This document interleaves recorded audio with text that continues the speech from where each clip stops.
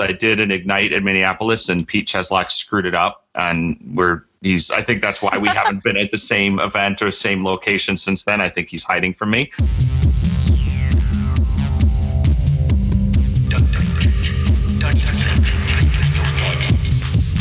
It's time for Arrested DevOps, the podcast that helps you achieve understanding, develop good practices, and operate your team and business for maximum DevOps awesomeness.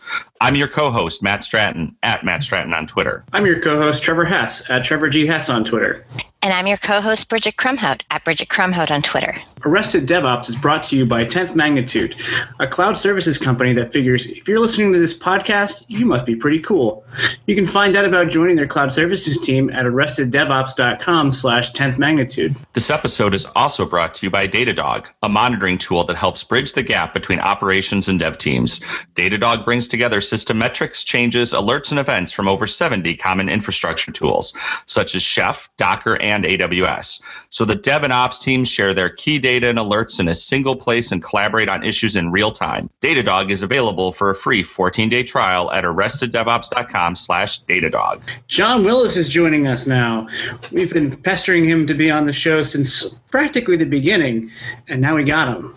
John, tell us a bit about yourself, and let's get going. Yeah, I think I said this to Matt a couple of times. Hey, I felt that you guys didn't like me, but then he pointed out a couple of times where I screwed up, and it was my fault for not coming on. So I can't say that this time. But yeah, no, it's awesome to be on the show. I'm John Willis. I'm Botchagaloop on Twitter, and I think obviously been DevOps has been very dear to me, at least over the last 6 years as it has been defined, and probably the last 35 years as it's not been defined, being kind of an IT operations junkie my whole life. Awesome. All right, so John, let's talk about, we're here today to talk about DevOps days. And we figured that you're a pretty good person to talk to about this. You've been to a bunch of them over the years. And maybe since we've been telling our listeners for, months and months now during all the conference and event sections of the podcast, hey, this DevOps Days has an open CFP, and hey, you should go to that DevOps Days, and hey, I'm going to be helping run this DevOps Days. You want to just kind of give us a quick TLDR on what is a DevOps Days? Yeah, so it's I think so back in the early, like 2006, 2007, they started these things called bar camps, and I know Patrick, and somewhere there this evolved these kind of open spaces things, and I get we all know Patrick DeBar, we call him the godfather of DevOps, certainly DevOps Days, and he created the first one kind of by accident in that he was frustrated that he couldn't get velocity. He was trying to get other well-known organizations to address this opportunity of devs and ops working harmoniously or collaborating, right? And he felt strong. So he ran his first DevOps Days in Ghent in 2009. I was very fortunate that I happened to listen to Andrew Schaefer on a podcast, almost fell off the road when he mentioned agile infrastructure or agile operations. I almost got into an accident because I thought, this is what my life should have been all about. And I immediately called him and said, what is this agile operations stuff? And he said, well, there's some guy in Belgium that apparently is, and I got in touch with Patrick, and I think I was the only American there. But to keep it short, it's a structure of which people come to collaborate in a non-egotistical way, and you find all these brilliant people. And I'm not trying to say that it's a unicorn event, but you find all these very passionate, very smart people, and the format is just worked very well. It's usually 2 days. Some events have one, but most 2 days, where you have morning sessions with known speakers. In fact, typically there'll be a keynote of somebody who is kind of invited, and then there'll be a CFP where most of the community, local and global, will try to sift through and try to present the best possible agenda. And then the afternoons are what we call open spaces, where people actually get to kind of create their own topics and have open discussions and round chair circle, anywhere from a learning opportunity to an overview of a new technology to just a general discussion about some very complex items. So, just to wrap it up, it's I remember early on for me, my career when I started out was, it was a lot of egos in my early career. I mean, you'd walk into these rooms with people who had Michelson Awards, like these performance, almost, medals of honor, and you couldn't have a technical conversation with them. And all of a sudden, I'm meeting all these young, fascinating, brilliant people. I mean, it's literally starting in 2009, 2010, and people that were just amazingly smart and passionate that seemed to, at least when you walked in the door of a DevOps day, there seemed to be no ego. And early on, I would, I've been done a lot of keynotes at DevOps days, and I always say, let's make sure that this is not the one that changes that. And here we are, 6 years in, and I still get chills thinking about, the conversations that I have with people, and some of the people are just amazing thinkers, and it seems like everybody checks their ego out the door. So I said, I keep it short. It's an amazing event. If you have not been to one, there are plenty all over the world now. I think, Bridget, we said there's like 22 this year. Mm-hmm. And you really should find your way to one of these events. It really is a fascinating. And you get to people meet like people like Matt and Bridget and all sorts of great people. Listeners of the show have heard the story before about my transformative DevOps moment, which also involved driving in a car, listening to a podcast, which was listening to DevOps Cafe when you had Jez on, and it was the first DevOps Cafe I ever listened to. And I was listening and literally yelling at the radio about how that could never work at apartments.com and blah, blah, blah. And then Jez drops the whole, HP LaserJet firmware story. And I went, oh, and today it's this. So it's kind of fun that I'm like, oh, you had a transformative podcast episode, moment in your car too. So let's make sure people don't get into accidents. Yes, please. Hopefully we there is an implied waiver for podcasters that we are not responsible for, if you have such great big thoughts while you're driving and listening to our thinking. So yeah, this is a Saul of Tarsus moment that you both have. Okay. Yes. Okay, so I'm thinking, looking at the hockey stick growth of DevOps days, from Ghent in 2009 to 22 events this year. What's your 10, since you've been going since the beginning, John? What's your 10,000-foot view perspective on how they've evolved? What are the changes and how are they the same? I think, it's funny when we talked about doing this. It's funny how podcasts go, because you make a list of all the things you think you're going to talk about, and then something like this comes up, which is, this question is a great question. I think one of the most interesting things to me, there's a lot of great technologies and great stories and always learning opportunities, but in the early days of DevOps, let's take 2009. There was one. Right. In 2010, I think we had really two majors. I forget, there was one maybe in Brazil or somewhere, but one in Hamburg. There was Sydney, okay. Mountain View, Hamburg, and Sao Paulo. Yeah. Yeah, and by definition, there you go. The two that the idea was originally that where people would only tolerate two of these. So we'll have one in Europe, and actually usually that was wherever Patrick had never been. Sorry, Patrick, I love you, brother, but he'd pick a city that he'd be like, okay, where have I never been? Let's have the Europe one. And we always had the one in Mountain View or Silicon Valley, because we piggyback velocity. And then, but in the early days, 2010, 2011, when you got into 2012, if you asked how many people was their first DevOps days, there wasn't as many local ones. You would get a majority of the very small, maybe a third or 25% of the room would raise their hand that it was their first DevOps days. About two years ago, when you asked that question, overwhelmingly, it would be 70, 80% of the room would raise their hand that it was the next, and over and over. So what we've seen is one just really encouraging hockey stick opportunity is that we're getting more people coming to these events. Because again, in the old days, because specifically the Silicon Valley one, you got to see all your old friends.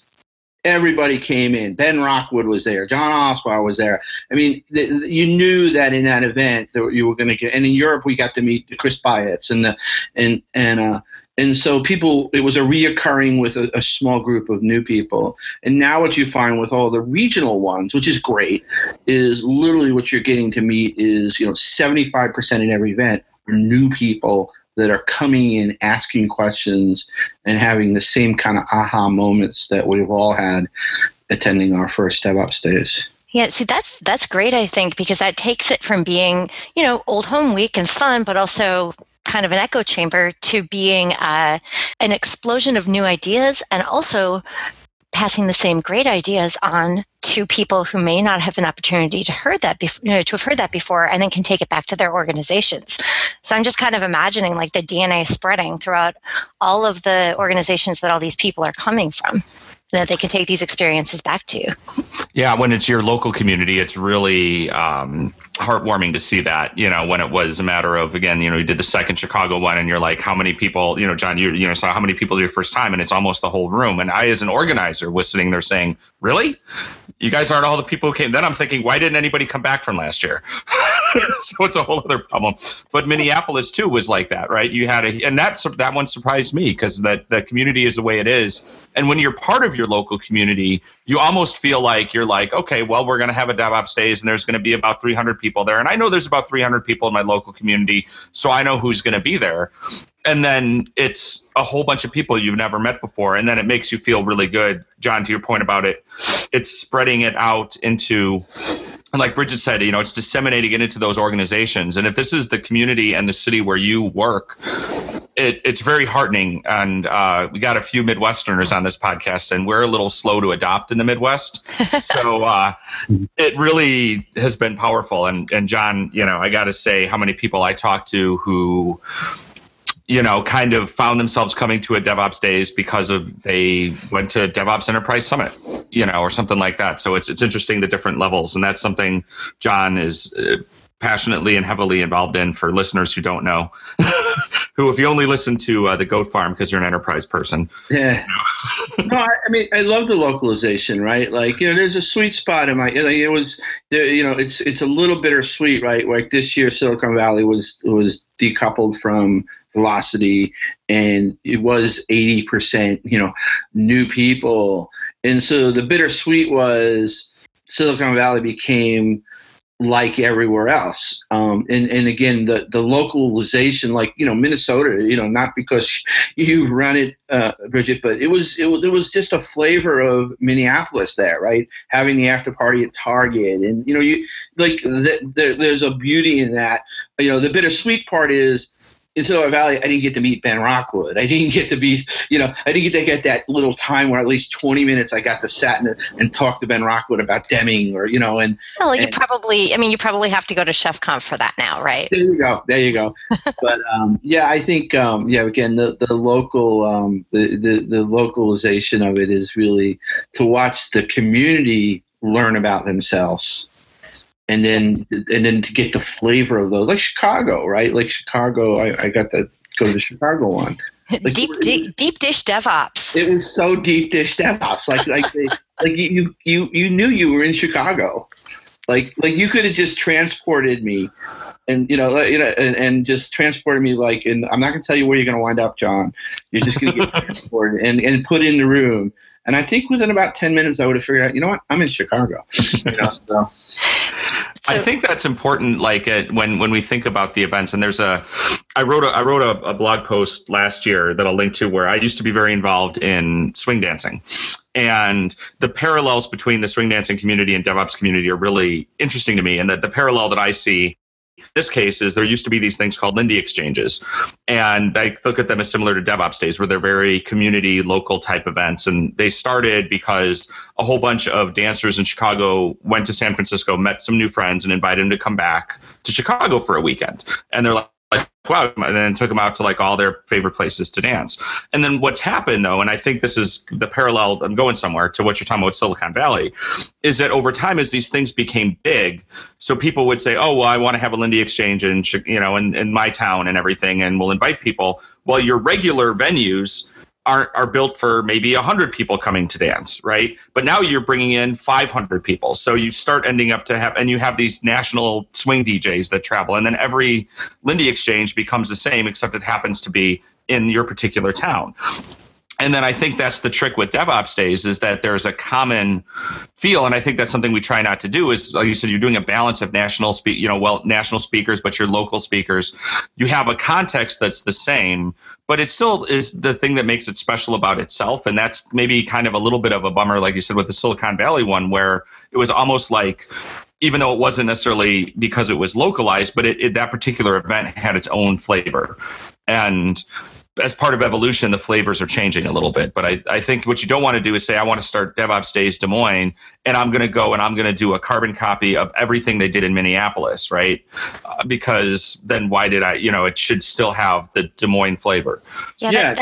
That's one of the reasons, actually, is John and I are both on the core team, and one of the reasons that we absolutely insist that an event is organized by people in its local community is that we want it to have the local flavor.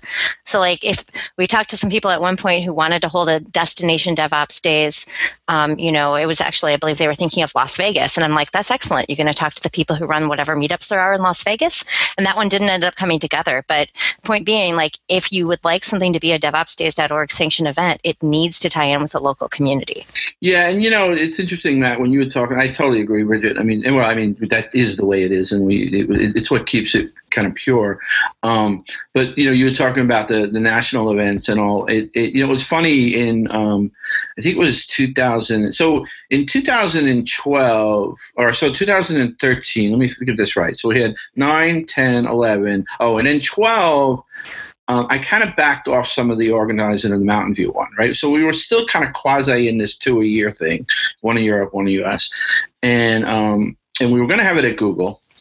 And all of a sudden, like about a month before the due date, Google said, oh, by the way, we're not doing food. And everybody's like, oh, no, okay. Because we'd had it at LinkedIn the prior 2 years, and they'd done everything. And then about 2 weeks before, maybe 3 weeks, I forget the time, they said, oh, by the way, we want everybody to fill out an NDA. And I'm not dissing Google, but we got on a kind of, a red alert con call, like, okay, like this is not going to work. 300 or 400 people showing up and having to call their company and ask if it's okay to sign an NDA. And, imagine the line in the queue. People like me, I would have to call, my employer and say, hey, anyway, so we made a last minute call. The Cloud Campaign, Dave Nelson had this, I don't know how many of you guys were at that one, where we had the whole, it was that warehouse that we had the whole thing. And one of the postmortems that we had after that was, are we limiting the amount of people that possibly can come to these events, right? Because the venues and the problem is for all you guys that have run events, you get to that point where the venues, it's like a 400, and then it's like you got to go to a hotel, and yep. And so the next year we decided to go to a hotel, and it was a disaster, So I mean the logistics of, I remember Patrick calling me saying, John, what in the hell is going on here? It sounds like they want, $10,000 just for a stage. Like, whoa. We thought stages were included. I got to the joke where I felt like at the last minute they were going to hit us for oxygen charges, and read your bill carefully, John. They probly did. You know what hotels charge for coffee, right? I know, it's crazy. And coffee's like $60 a gallon. And lesson learned for me at that point was, this is because it's volunteer run. It's because it's like, so it was, there wasn't really any criticism from anybody, but it was like we had to outsource all that stuff. And if you don't know what you're doing and dealing with hotels, like that's what's going to happen to you. You're going to get hit with, oxygen charges the day before. And so it was kind of almost a pullback reaction that, maybe we shouldn't, let's just worry about how many people go here. And in the end, it works out well, right? Because I think you're right. I think if we had 3,000 people coming to a DevOps Days, open space would be very complicated. Would be really tricky, right? So, I think we got the right mix. I think this has evolved the way it was supposed to be. I think that's that's interesting that it's sort of that mystical feel of DevOps Days capping out at a certain size kind of probably came out of that. Like let's say you'd actually had a really good experience with dealing with hotels, then it would have kind of been a little bit more like, oh yeah, I should shoot for 1,000 people at DevOps Days Chicago. But what's happened is that sort of helped frame to the point that if you talk to a lot of organizers, I feel like, or at least again, the ones I've had experience with, we feel passionately that keeping the size small is actually what makes the event the way that it is. And we've had this problem in Chicago both years that we've done it. We sell out. I mean, the first year it freaked us out because this is a little dirty secret for people who haven't organized a DevOps Days. When you do it your first time, you don't know the fact that like everybody registered, like 90% of the people register in the last 2 weeks, right? So you go this whole time going, oh my God, no one's going to come. And then you have 2 to 3 weeks of, oh my God, I have to turn away so many people. We kept saying we want to keep it to a certain size, because we like the idea that you can fundamentally kind of, if you really wanted to, talk to everybody at that event. If you're about 300, you know what I mean? You feel like everyone's having a common experience, and some more too about keeping that common experience for all the participants versus some more traditional conferences where, well, Bridget's really interested in Elk, so she's going to go to those things, and Trevor's going to go to some .NET sessions, and John's going to, just hang out in the hallway track, and, Matt's going to go do this. And then maybe over, if there are open spaces or whatever, we didn't have a common morning. And I love that about DevOps Days. Yeah, I really like single track conferences in general. I actually probably have a slightly different opinion of hotels just because my partner Joe has actually worked in hotel event technology for almost 20 years. So I know exactly how to read BEOs, and I know exactly where the hotels are going to get you. And we ran the first DevOps Days Minneapolis at a university, and we quickly outgrew the space. And for the second one, we had about 370 warm bodies, and we did hold it at a hotel, and that was actually a pretty smooth experience. And we think that we are definitely going to grow it next year. So I think that some of that, that gets into logistics things. And I mean, Jason Dixon does a great job with Monitorama, which is a single track conference with 600 people. So of course it doesn't have open space. So you do have to put some considerations in there for that. I really do think that juggling logistics is part and parcel of running a conference, but it's more about what do your local organizers want to focus on? Where do they have some experience? Where do they have some desire to spend some time? Or what are they worried about or not worried about? I don't want to say that DevOps Days have to cap out at 300. I don't think they do. And I know Austin is bigger than that, for example. So it just kind of depends on your local needs. But when people are going to run one for the first time, I definitely encourage them to look at the size of their local meetup, see how many people usually show up. Ballpark, they might have 3 to 4 times as many people as that, just organically. Yeah. But think about what you can handle. And I think you made a good point, Bridget, right? Which depends on, in your case, you're like, hey, I have experience in knowing how to do this, so this makes sense for our particular event. But what we all know, Trevor, by osmosis of being, working at the office where most of DevOps Days Chicago meetings occur, running a DevOps Days event is substantially different than professional event organizing because you have mostly volunteers as your core organizers and things like that. And one thing that I think is important, you said when you're a new organizer, you're starting something out new. And I helped quite a few, I think a lot of us have helped guide different events and things like that.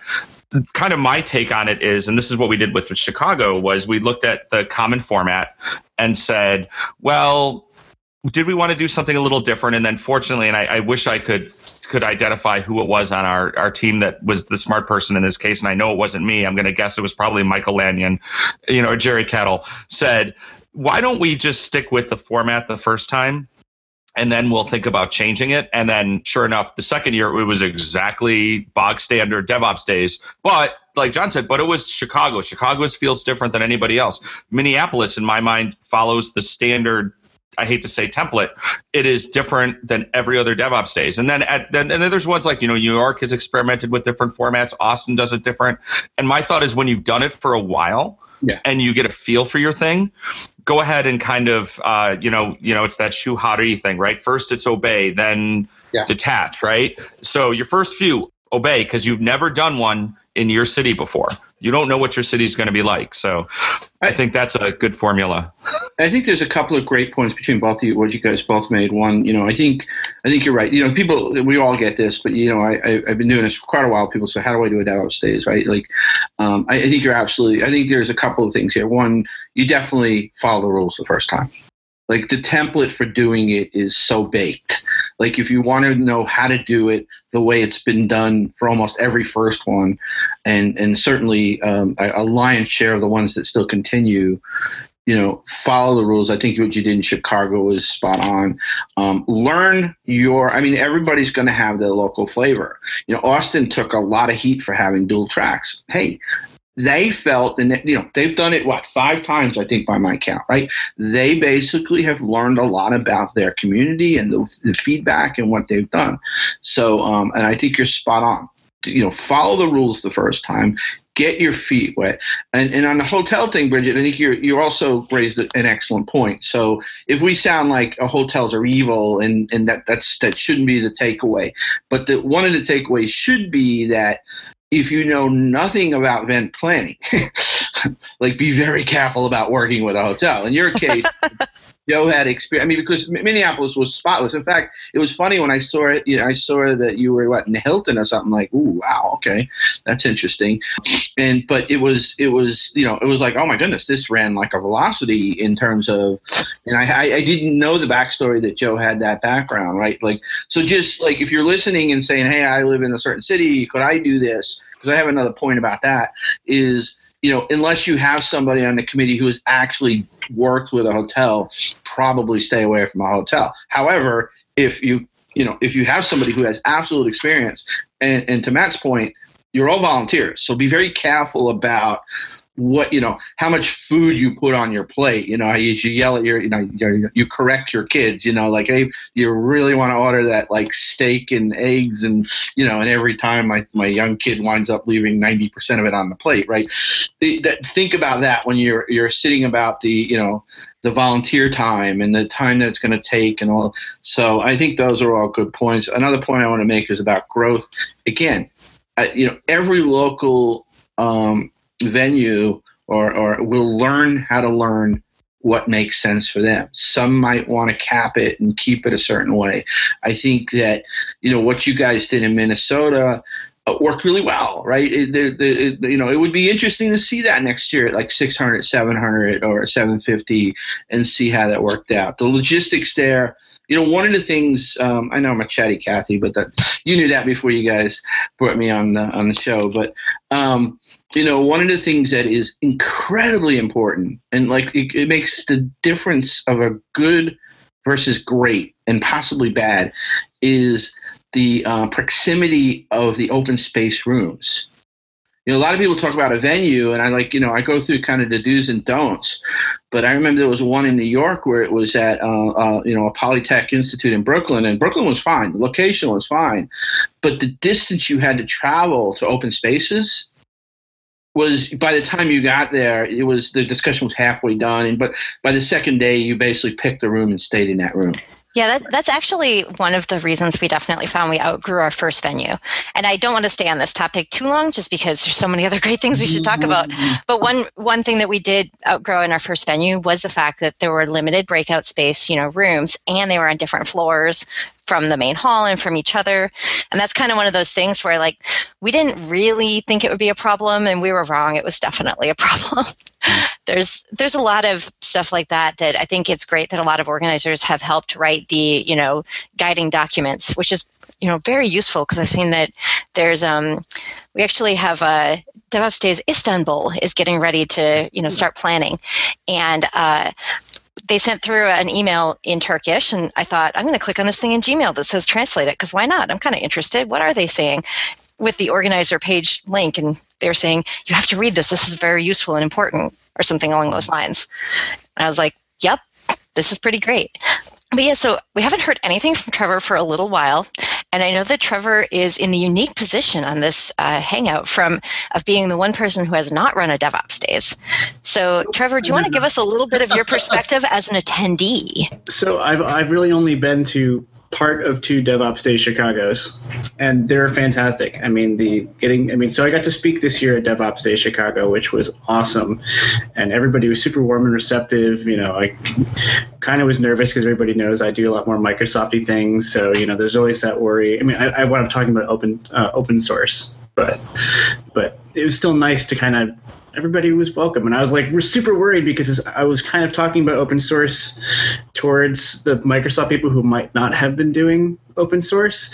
But even the people who've been doing open source for years were all cheering at the end, and it was fun and welcoming. And I just love the open spaces as well because, between the law of 2 feet and the variety of topics, there's no way you're going to get stuck with something that's not useful. So that's actually a really interesting point is you had attended the first DevOps Day Chicago, and then you chose to speak at the second one. I'm guessing that this is not, you don't necessarily speak at all of the events ever. So do you want to talk a little bit about what the process that led you to consider speaking at a conference like this? Well, sure. I did submit a talk for the first DevOps Day Chicago, and I think I'd mentioned this before. I was sitting in the next room from where they were organizing, and I got to hear the crackles through the wall of, I think that sounds like my talk, and then the decision not to include it. Oh. So I love to tease Matt about that one. I fought for you. I know you did. You were in the it was the top call, so that was good. Well, you know what? That might be a good transition discussion here is, the Microsoft and in general, what Microsoft has done in industry-wide and how it reflects in DevOps Days. Because early DevOps Days, I remember a couple, in fact, to be honest with you, I think Jeffrey Snover, we were talking before about Jeffrey Snover. People don't know Jeffrey Snover's amazing transformer of Microsoft in so many ways, the inventor of PowerShell, and we could go on and on and on, and we won't. But in an early Silicon Valley one, he submitted, and it got rejected. And it got rejected because it was Microsoft. And me and Damon had already had him on the podcast. And Damon was the one who got on our DevOps Cafe podcast. He's like, we got to get this guy on the show. And I was actually being like, really, Microsoft? Okay, sure. And we got him on a call. Even on the pre-call, I found out our careers were similar. We both worked with Tivoli at the same time. It was like, oh my God, you're a fascinating person.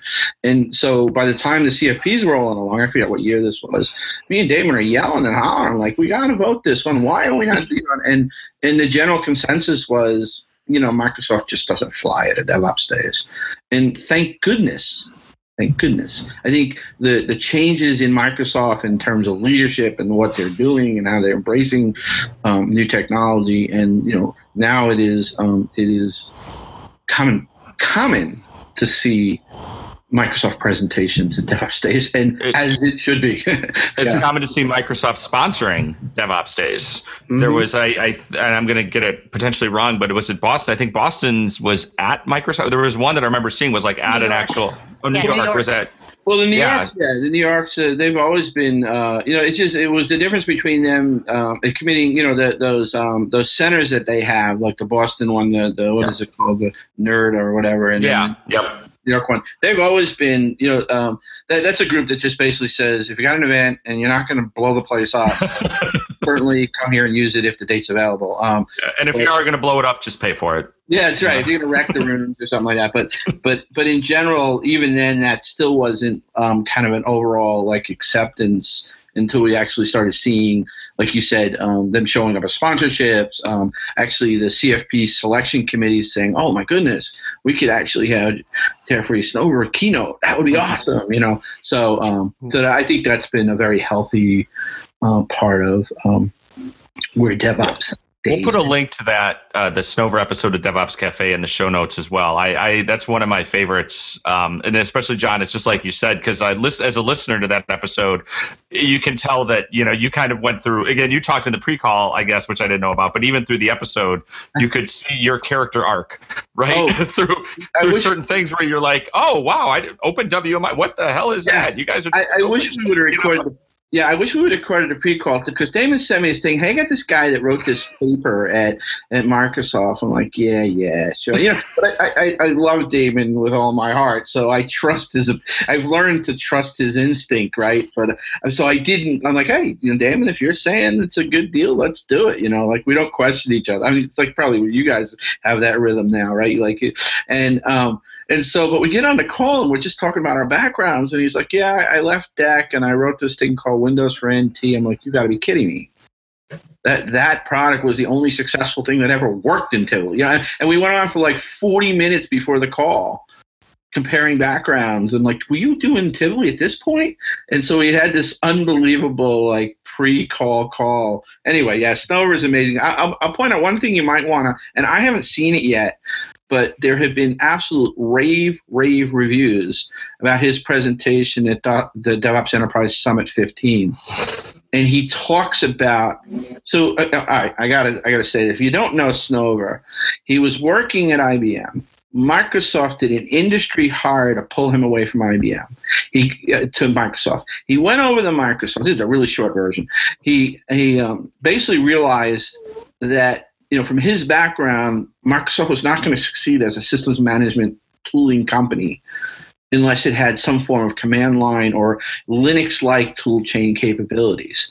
So he started writing this white paper and actually literally started writing PowerShell. He was then told, at your position, you cannot do this. He took a demotion and then started working on it. Now, I think he's told me, he denies it now, that he says now a senior executive walked in his office and said, what the hell did you not understand about Windows?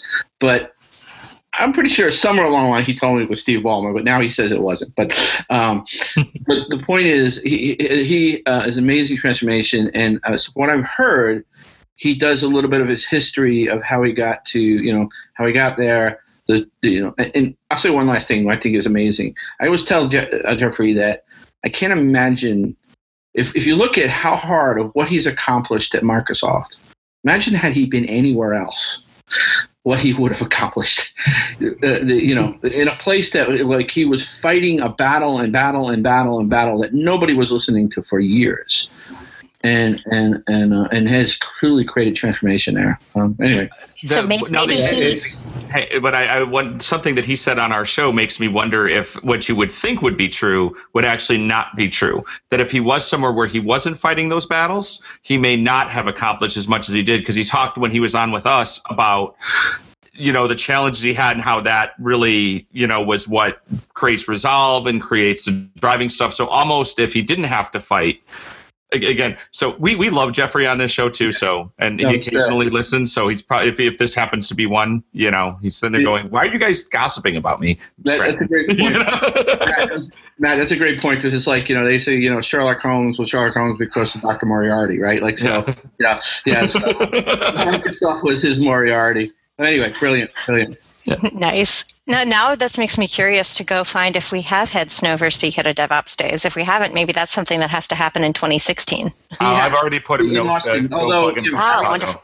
Not Austin, Amsterdam. He did one, it's in Amsterdam, but having him again is certainly not a bad idea. So. Nice. So I'm just kind of thinking, like, looking ahead to 2016, and obviously there's a bunch of events already planned. Let's look back at 2015. Like, which ones did we all go to? Trevor, you said you made it to Chicago. That was the only one you made it to in 2015? I was supposed to go to Paris and I was supposed to go to Minneapolis, but scheduling did not allow for that to be a reality. Aw, we missed you. I mean, yeah, realities for me this year with job stuff and other things were and switching jobs between Drama Fever and Pivotal and whatnot. I spoke at New York, and then I ran Minneapolis, and then I showed up at Silicon Valley for like an hour, at our sponsor booth. So like that was my 2015 at DevOps Days, even though I did have a lot of help and guidance that I provided to new events that were kicking off.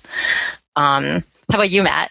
So I went to DevOps Days Rockies, which was in Denver, and it was their first one, and I spoke there. Was really fun.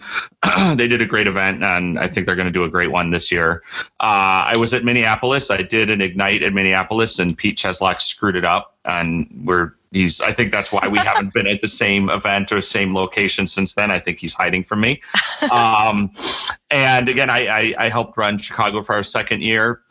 I kind of was consultative to Ohio. I was going to go to Ohio, but Ohio and Detroit being one right after the other, I had to pick one or the other, and Detroit solved that problem for me by inviting me to speak. So I gave a presentation and an Ignite at Detroit, and that was it. I was hoping to be able to go to Charlotte. That didn't work out because work stuff. I'm hoping to go to more. Would love to get to one of the international ones this year, but we'll see. Work is work, right? So absolutely. John, we were trying to figure out who went to the most, and I think when we added up the numbers overall, it was you, right? You destroy Michael Ducey, I think, in totals. There was a Twitter argument about this. Yeah, I had 35, although what's his face, Jason, is on my butt. Jason went to every single one in North America. I know. This year. I think you might overtake me next year. So I don't think Jason wants to go to any DevOps days next year. I'm gonna have to play. What was it? Nancy Kerrigan and the other one. Yeah. So if you looked on the 2015 list, John, which ones were you at? It was I did 10. This was this might have been the most of one in 1 year. Again, as they grow. But yeah, I was at Paris in the beginning of the year, New York. There's some ones that I try never to miss, and dang you, Bridget, for doing such a good job in Minnesota, because now I might have to make that a not miss one too. But Austin and Amsterdam. Austin, I got my heart is in Austin. I try to go there every year, no matter what. I love, that's the other thing is you get to fall in love with the organizers, too, not just the people, but in Austin, they're my family. Ernest Mueller, James Wicked, and Karthik, and all. They're I feel like they're family. On the last night, we all go out to dinner on our own little dinner, and in Amsterdam, right? You've got all the folk over in Amsterdam, Harm and all the Schubert Phils, so those are ones that I just. There's a place in my heart for those, and so I did Amsterdam. The one that was interesting also, I don't know, Matt, if you were at it. I don't remember, Bridget, the Washington D.C. one, the first government one. Yes, Nathan Harvey put that together with some great folks out there. Yeah, again, there's another a guy I just love, right? An organizer that just go it's worth going to DC just to get to hang out with Nathan, right? Although you do get to see him in other places, but the government one was fascinating because it was at the U.S. Patent Office. There was a fair amount of the speakers. One of the things early on they asked me if I wanted a keynote, and actually Nathan did. Hey John, can you do a history of DevOps? Most likely everybody here is going to be, what the heck is this DevOps thing? And I'm like, fine. And then word to the wise, core organizers see all emails. So be careful what you say about a core organizer. And nobody said anything negative. But I watched the whole debate of should this be a local event? Given its government, do we really want John to come in? And Nathan was, again, I don't think he's ever heard me say this. He was sort of my champion of, hey, John has, if we can't get Patrick, let's get John, and because he has an incredible history of this, and it worked out well. But long story short is a lot of the presentations were people who were deeply in the government. Mark Escher from immigration, and just the list of all the different. I think we had the Consumer Financial Protection Agency. So a lot of the keynotes were people who were in the not keynotes, but presentations were government agencies that were fighting the battle with DevOps. So that was a great event. I'm trying to think what else. Obviously Minnesota was brilliant. Minnesota was it was a triple whammy for me. One is I went in a day early and I got to hang out at the Target DevOps Dojo. So I don't know if you've had Heather and Ross on. You probably have. I have, in fact. A bunch of us Pivotal people got to go up and take the tour and chat with those folks, and it was really great. Yeah, Ross was on last year on our Enterprise episode, and then he went and did his own podcast. And that's fine. So I got to spend a day at Target in Brooklyn, Minnesota. That always seems strange to me. But I think it's in Brooklyn Park. Okay. Or maybe Brooklyn Center. I can never remember which is which. Anyway, far-flung northern suburb. Yeah, and don't take an Uber from the airport, by the way. Oh, yeah, no, that was really far. It's like taking an Uber to Santa Clara. Yeah. So that was one thing. The event itself was, the lineup was amazing. You had Mary Poppendick. You had it was like, that alone, I probably would have said, you know what, their agenda is good enough that, like, if I didn't know anything about anything, I'm going to go there. So it was a great event. And then, like, of course, in my heart, I pinged Bridget and I said, I've got a 12-year-old son. What do you think about him submitting for an Ignite talk? And I love you, Bridget. I love you, Bridget. And again, you probably would have done it had you not known me anyway, because the kid, he had a good, he had a valid talk. I mean, but my 12-year-old gave an Ignite on basically using R and data science. So, so that event probably, sorry to everybody else who I love you out there, was my favorite one, but. And by the way, after following up that Ignite, which was actually super interesting, with me getting up there and doing slides about Markov bot about Pete Cheslock, I was like, what kind of a jackass am I? No. I put yours last on purpose because it was very lighthearted and fun. I loved your son's talk, though. It was. I you know what? My kids couldn't stop talking about your talk.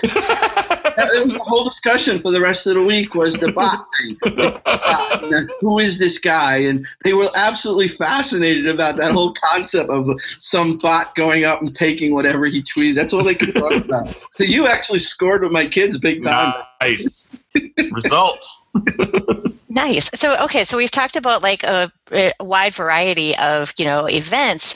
And John, since you got to go to so many this year, like what kind of patterns or themes did you see emerging, like in the topics? Because of course, even though every event is independently organized and every event independently decides on what its talks should be, I'm guessing that there's kind of, trends that come and go. Like, do you want to talk a little bit about the patterns you've been seeing?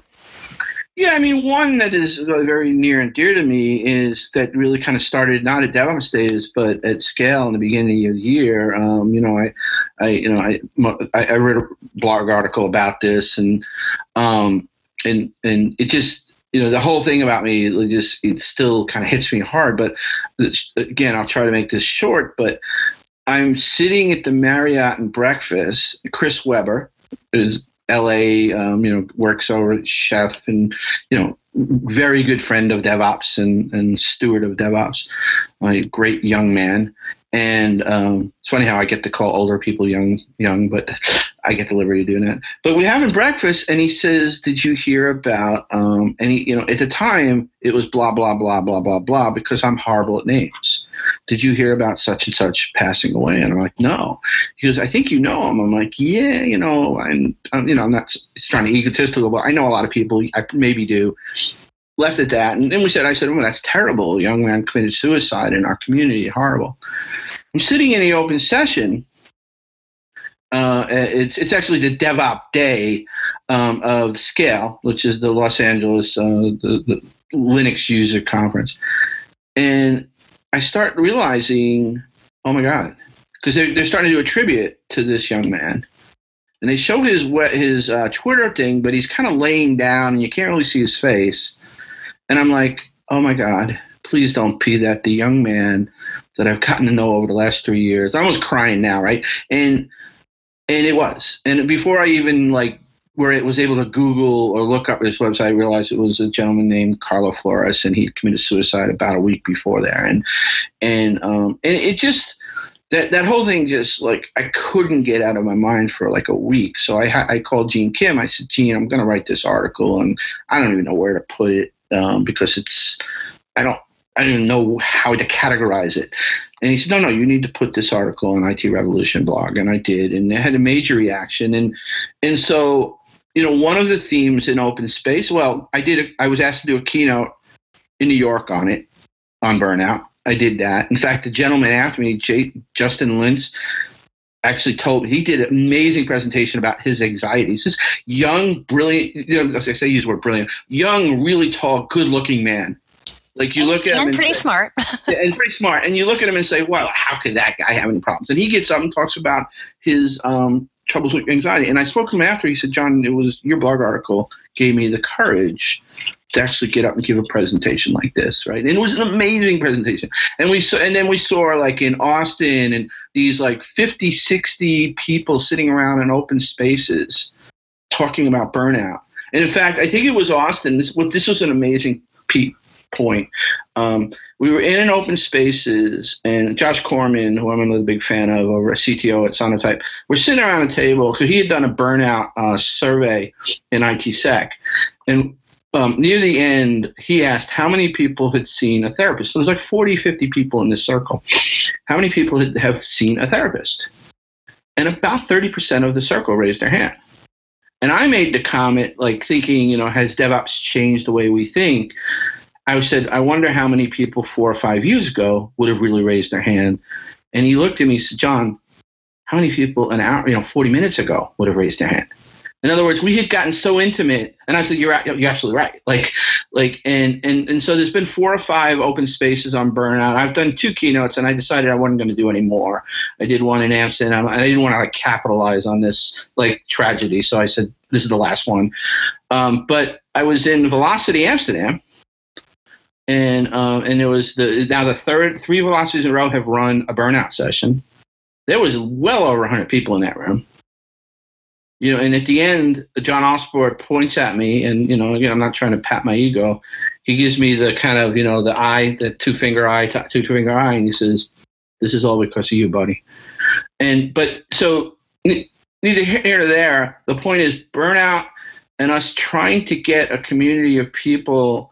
The thing in our community is we're very, very passionate about what we do.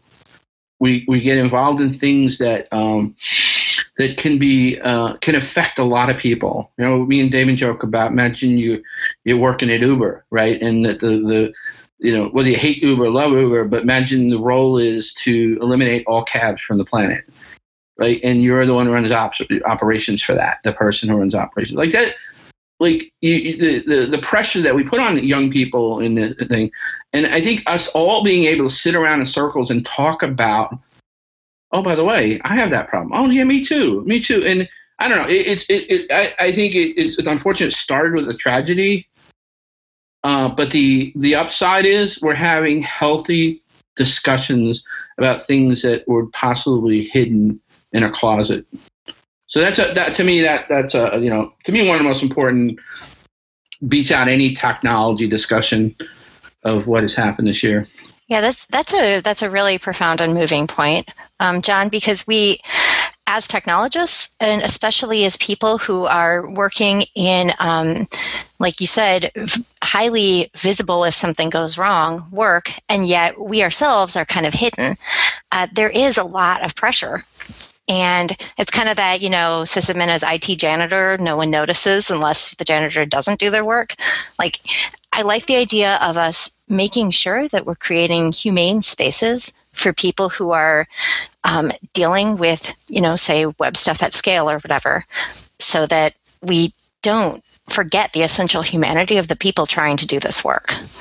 Because it's so important, and you're right. If we're seeing these kind of discussions in our technical communities, finally, long overdue. But I really appreciate you and Gene and everyone bringing these discussions to the forefront. I think 2 other important themes. One we can go through real quickly because we're starting to wind down. Is complexity has showed up, and that's good. We're seeing things like Cynefin, Cybernetics, or Jeff Sussner's book, Designing Delivery, was brilliant if you hadn't read it. Cynefin, OODA loops, right? We're seeing this all tie about feedback loops and thinking about complexity, and then that's a great subject. And so we can dig up some show notes of good presentations on that. But I think the one I want to talk about the most is, and I really, I go back to this, I'm going to make you cry, Bridget, is that you, in a lot of ways, you changed my life, because the way I thought, there we go, huh? I did that. No, the way I thought about being a male and a person, I was just kind of had blinders on about why are they always whining about this? Why are they always whining about that? Really, is it, is this a first world problem or not? And you basically, it was something that you wrote after your first DevOps Day Silicon Valley about some little simple thing, and it the light bulb went on. You said something like the at the end of you had such a wonderful time. It was your first full presentation, I think, in DevOps Silicon Valley. You were shining like bubbly about how excited you were about the whole event, and then I knew that because I think if you remember, we were trying to have a more diverse subject, and I reached out to you. I said, I really would like you to submit here because you're awesome. I saw you in New York. You're amazing. And you did submit and you presented. And then somebody, something I would have done easily said, hey, let's us ops guys go out to dinner. And you wrote a really good way of explaining, not like, hey, don't use that word guys. You said, I felt like shit. And I'm like, oh my God. If I was to make Bridget feel like shit, I would really, really feel like shit. And so what that did for me is it opened up a lot of just kind of seeing things I hadn't seen before.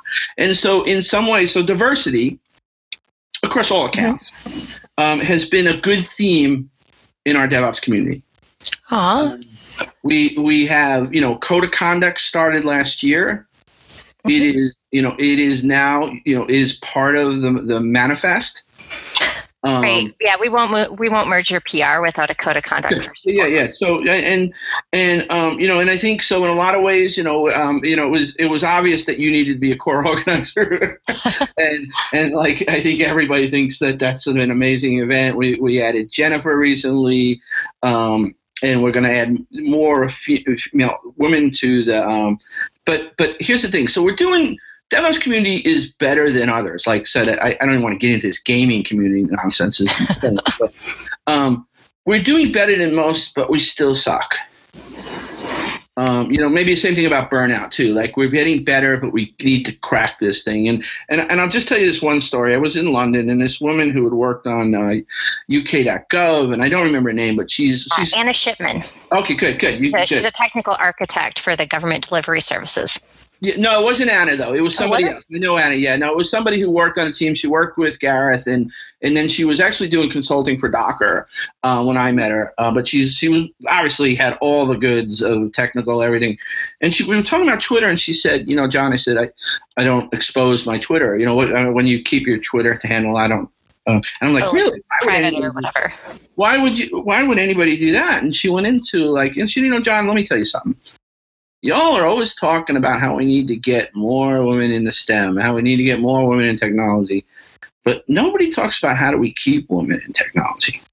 And she said, I had to turn it off. And because I give a presentation, and we saw this thing with Jessie over this year with she is just a bubbly, amazing, like incredibly like light flows out of her hair person to be around. And she's also an amazing technologist and a core maintainer on Docker. I'm kidding. I'm not like 1/100th of her technical capability. Well, I'm just saying if people don't know who Jessie Frazell is, she is a core maintainer of the Docker project. Yeah, and then again, we could, I don't even have to link, but she got like she became very prominent this year. Like people got to see how great she was, and all of a sudden, like she started getting this like ridiculousness of stuff from it was trolls, but like sending like pornographic pictures to her. Like that doesn't happen to men. Like, not so much. It's nonsense. I mean, and I think our DevOps community is better than most, but we still got a long way to go. And so diversity has been a big part of this story here. I think Minneapolis was. Sorry, Bridget. I was going to say. I'm going to speak right over Bridget. So I was going to say the exact. Bridget. I think we're going to say the exact same thing about both Cowie and about John. What they both said at Minneapolis. I thought it was funny because John got up there and was going to give you were introducing something. This is bad. Well, maybe it's good that all I remember is what you said, not why. I think maybe you were giving the Docker. It was the open space intro. Open space intro, right? So you're very memorable to me, John, right? But he basically got up there and said, hey, very succinctly, said, someone in our community is getting this thing. He goes, knock it the fuck off. And then sat down. And then, I think Cowie was the next day. And then John gets up there and John Cowie gives this great and we'll put a link to the salient part in the show notes. This whole thing about using Chef at Etsy and blah blah blah, and then and basically the last 10 minutes he goes, okay, so now I'm going to go on a rant, and I loved. He said, I hear there's this thing called Minnesota Nice, so none of you are going to leave. And he then for 10 minutes proceeded to say, knock it the fuck off. But here's exactly why. Right. And it was, to me, this is what I thought was interesting is, and I'm going to agree with the esteemed, Mr. Willis here, that my experience through doing the show and having Bridget on the show and getting to know Bridget better and everything is helped, and other things I do has helped me be aware of these things. But I think that, and it's the one thing that John said that was so right was, he said, the only part of our industry that needs more straight white males is fixing the straight white males in our industry, and that was kind of like a little bit of a siren song to me kind of thing. So that was an amazing, and it took a lot of, I'm glad that really happened, but I agree with John. We're better than anybody else and we're awful. So it's damning with faint praise for us, the way that we kind of look at ourselves. We got a lot of work to do. But we are doing the work. And we're doing the work around burnout, we're doing the work around diversity, and we're doing the work around interoperating between IT departments in order to create a better working environment for everyone. And there isn't going to be a done, because this is a journey. We're never going to be able to say that we have completely DevOps to all the DevOps and now we're done and it's perfect. I think that's that's a good place to end it, is just to say you're all right. We are on a journey of improving. And it's really nice that our community is looking at ourselves and looking at where we can improve. So final words from you on this, John, before we start wrapping up? No, I think it's what was one of the first things that John Osbar said about the definition of DevOps? It's something about collaboration, right? And so collaboration, Jeff Sussner had, the DevOps is empathy, right? It's like one of those ones like, darn, I wish I would have thought of that, right? It's about being able to be bold, brave, and communicate, to be able to discuss things and feel free about discussing things. And we talk about burnout, we talk about diversity, those kind of things. It also is being able to kind of stand in a room where that most of the room has way more experience than you, and feel free that you can suggest that, hey, I don't think Docker works this way when it's X, Y, Z, and not feel like, shut up, you only had 1 year experience. Why? What do you? DevOps is great, and it's about collaboration. It's about empathy. It's about respect. Right, our whole code of conduct is a respect thing. I'll give you one. This was last year, but this one I think was a good. You see the code of conduct, and there's some events that still say we're not going to do a code of conduct, which again, I think that's silly. I don't get it. And we should clarify, not DevOps Days events. They don't get to be on DevOpsDays.org without one. And there's other events. That's right. But if you remember in 2014, in the Ghent kind of reunion, there was this guy that made a really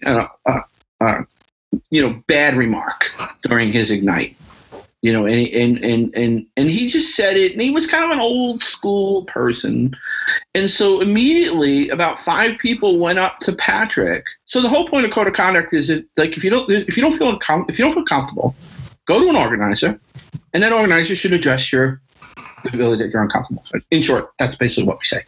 And this person made a lot of people feel uncomfortable. And a fair amount of people, including myself, went up to Patrick, and said, hey, that was really not cool. And so I think Patrick, someone went and talked. He was actually with a vendor. And I remember seeing him when they went up to address it. He was like, oh my God, I can't believe, oh my God, I'm such an idiot. I'm an idiot. So he begged Patrick to let him make an apology. Can I have 3 minutes on the stage to apologize? And and he got up there and he said, you know what? I am an absolute idiot, and I absolutely apologize to everybody I offended. And I thought, my goodness, that if you're an organization and not DevOps Days and you don't think code of conduct works, then you listen to that story, because that's exactly the way it should have worked. He wasn't an evil person. We shouldn't have taken him out in the back and flogged him. He made a really bad mistake. He wasn't being empathetic to his audience, but it self-corrected beautifully. I think that's wonderful. And that's the spirit of DevOps Days right there, because you go with blamelessness. You go with, hey, you're not a terrible person, but you did something that isn't right for the organization, for the community. Let's self-correct. And having that support in place so that he felt that he could self-correct is super important. Like these are good events is basically the TLDR there. And one last thing, in case you're listening to this, and I suspect if you're a common listener of this podcast, this doesn't need to be said. There's a lot of fun technology discussions at DevOps. So, I mean, like, there's some really cool stuff to learn. Possibly something about Docker. There's a little bit of Docker at some of them. There's certainly a lot of There's a lot of Docker and other ones. If you're somebody that's sitting around, particularly in enterprise, and like just getting hammered by all these buzzwords and technologies, and oh my God, should I start with Chef? Should I start with this? Should I Puppet? Should I do that? I don't know what to do. Your VP says you should have microservices. That's right. Yeah, that's right. Come to DevOps Days, and you'll get to hear practitioners tell you real stories about, what works, what doesn't work, their opinions. Some opinions differ. So it's not just, again, you should know, we've got a great mix of empathy, compassion, really deep subjects, but a heck of a lot of good technology fun, too. I want to give one more shout out that just reminded me when you talked about, you want to learn about a thing you don't know. So there we had a woman named Cora Hayes-Megan attended DevOps Days Chicago. It was her first DevOps Days. And in fact, actually, she's just getting started in technology to begin with. It was her basically day zero of her dev boot camp was when DevOps Days started. She wrote a blog post we'll link to in the show notes about what that experience was like, about going and listening and learning about the goats and the unicorns and all this other stuff, but how it was helpful to be able to absorb those things. And I thought it's an especially interesting post because a lot of times we feel like going to conferences, and we talked about this a little bit on our conferences app, that when are you going to have a chance to really be able to talk to people who would love, not only will they be willing to talk to you, you won't be able to get them to shut up at a certain point, about how passionate they are. So anyway, she just sent me an email the other day about now she's finished her boot camp and now she's going and getting started doing work. So we'll put a link to the blog post. I thought it was really interesting, but that made me, So no matter what level, you don't have to be John Willis to go to DevOps Days and have an awesome time. And you don't have to be a brand newbie either. You can be any of the people. And I should mention, you don't need to be John Willis or Bridget Kremhout or Matt Stratton or even Trevor, because I know we're going to get you helping with this too, Trevor. You don't need to be those people to run a DevOps Days. So I guess that's the takeaway that I want to leave you all with is wherever you're listening to this, if you would like to run a DevOps Days in your town, we can help you make that happen. So reach out, info@devopsdays.org, or just, come at us on Twitter or whatever. The other thing I wanted to point out is you don't have to be any of the people we've aforementioned to speak at a DevOps Days. We usually talk about upcoming CFPs. There is going to be an upcoming feature on our website in the next few weeks where they will all be listed as we know about them. And there will be a link if you are an organizer of any kind of event. Keep your eye out on our website. There's going to be a link where you can submit so that your CFPs will be included. So the whole point is come to our website and look at it a lot because I worked on it really hard. That's all. Okay. So, hey, by the way, we have a newsletter. You can sign up for it at arresteddevops.com/bananastand. It is the best way to know about upcoming podcast episodes and a good way to find out about cool news with DevOps. And we have an iPhone app if you want to use that, and you can download it for free at arresteddevops.com/iPhone. Thanks again to our sponsors. Be sure to visit them at arresteddevops.com/10th magnitude and arresteddevops.com/datadog. Thanks so much, John, for joining us tonight, or today, or whenever this is. This was a lot of fun. It really was. I think it's just, great respect for all three of you, but certainly, I kind of figured this would be fun, and it basically lived up to expectations. So you'll be on again. We'll corner you. Absolutely. And loyal listeners, if you enjoy listening to Arrested DevOps, we'd appreciate it if you would visit arresteddevops.com/iTunes and leave us a review in the iTunes store. You should also, go ahead. While you're in the iTunes store, go leave a good review and rating for DevOps Cafe too. Yeah. And ask them to make more episodes. We would love to know. Okay, let's interrupt over again. Go ahead. We would love to know what you thought of this episode. Please leave us comments at arresteddevops.com/DevOpsDays2015. Be sure to check us out at arresteddevops.com or at arresteddevops on Twitter. We're always happy to get your input, ideas, or feedback at shows@arresteddevops.com. Please let us know any ideas you have for future episodes. I'm Bridget at Bridget Crumhout. I'm Matt at Matt Stratton. And I'm Trevor at Trevor G. Hess. We're Arrested DevOps. And remember, there's always DevOps in the banana stand.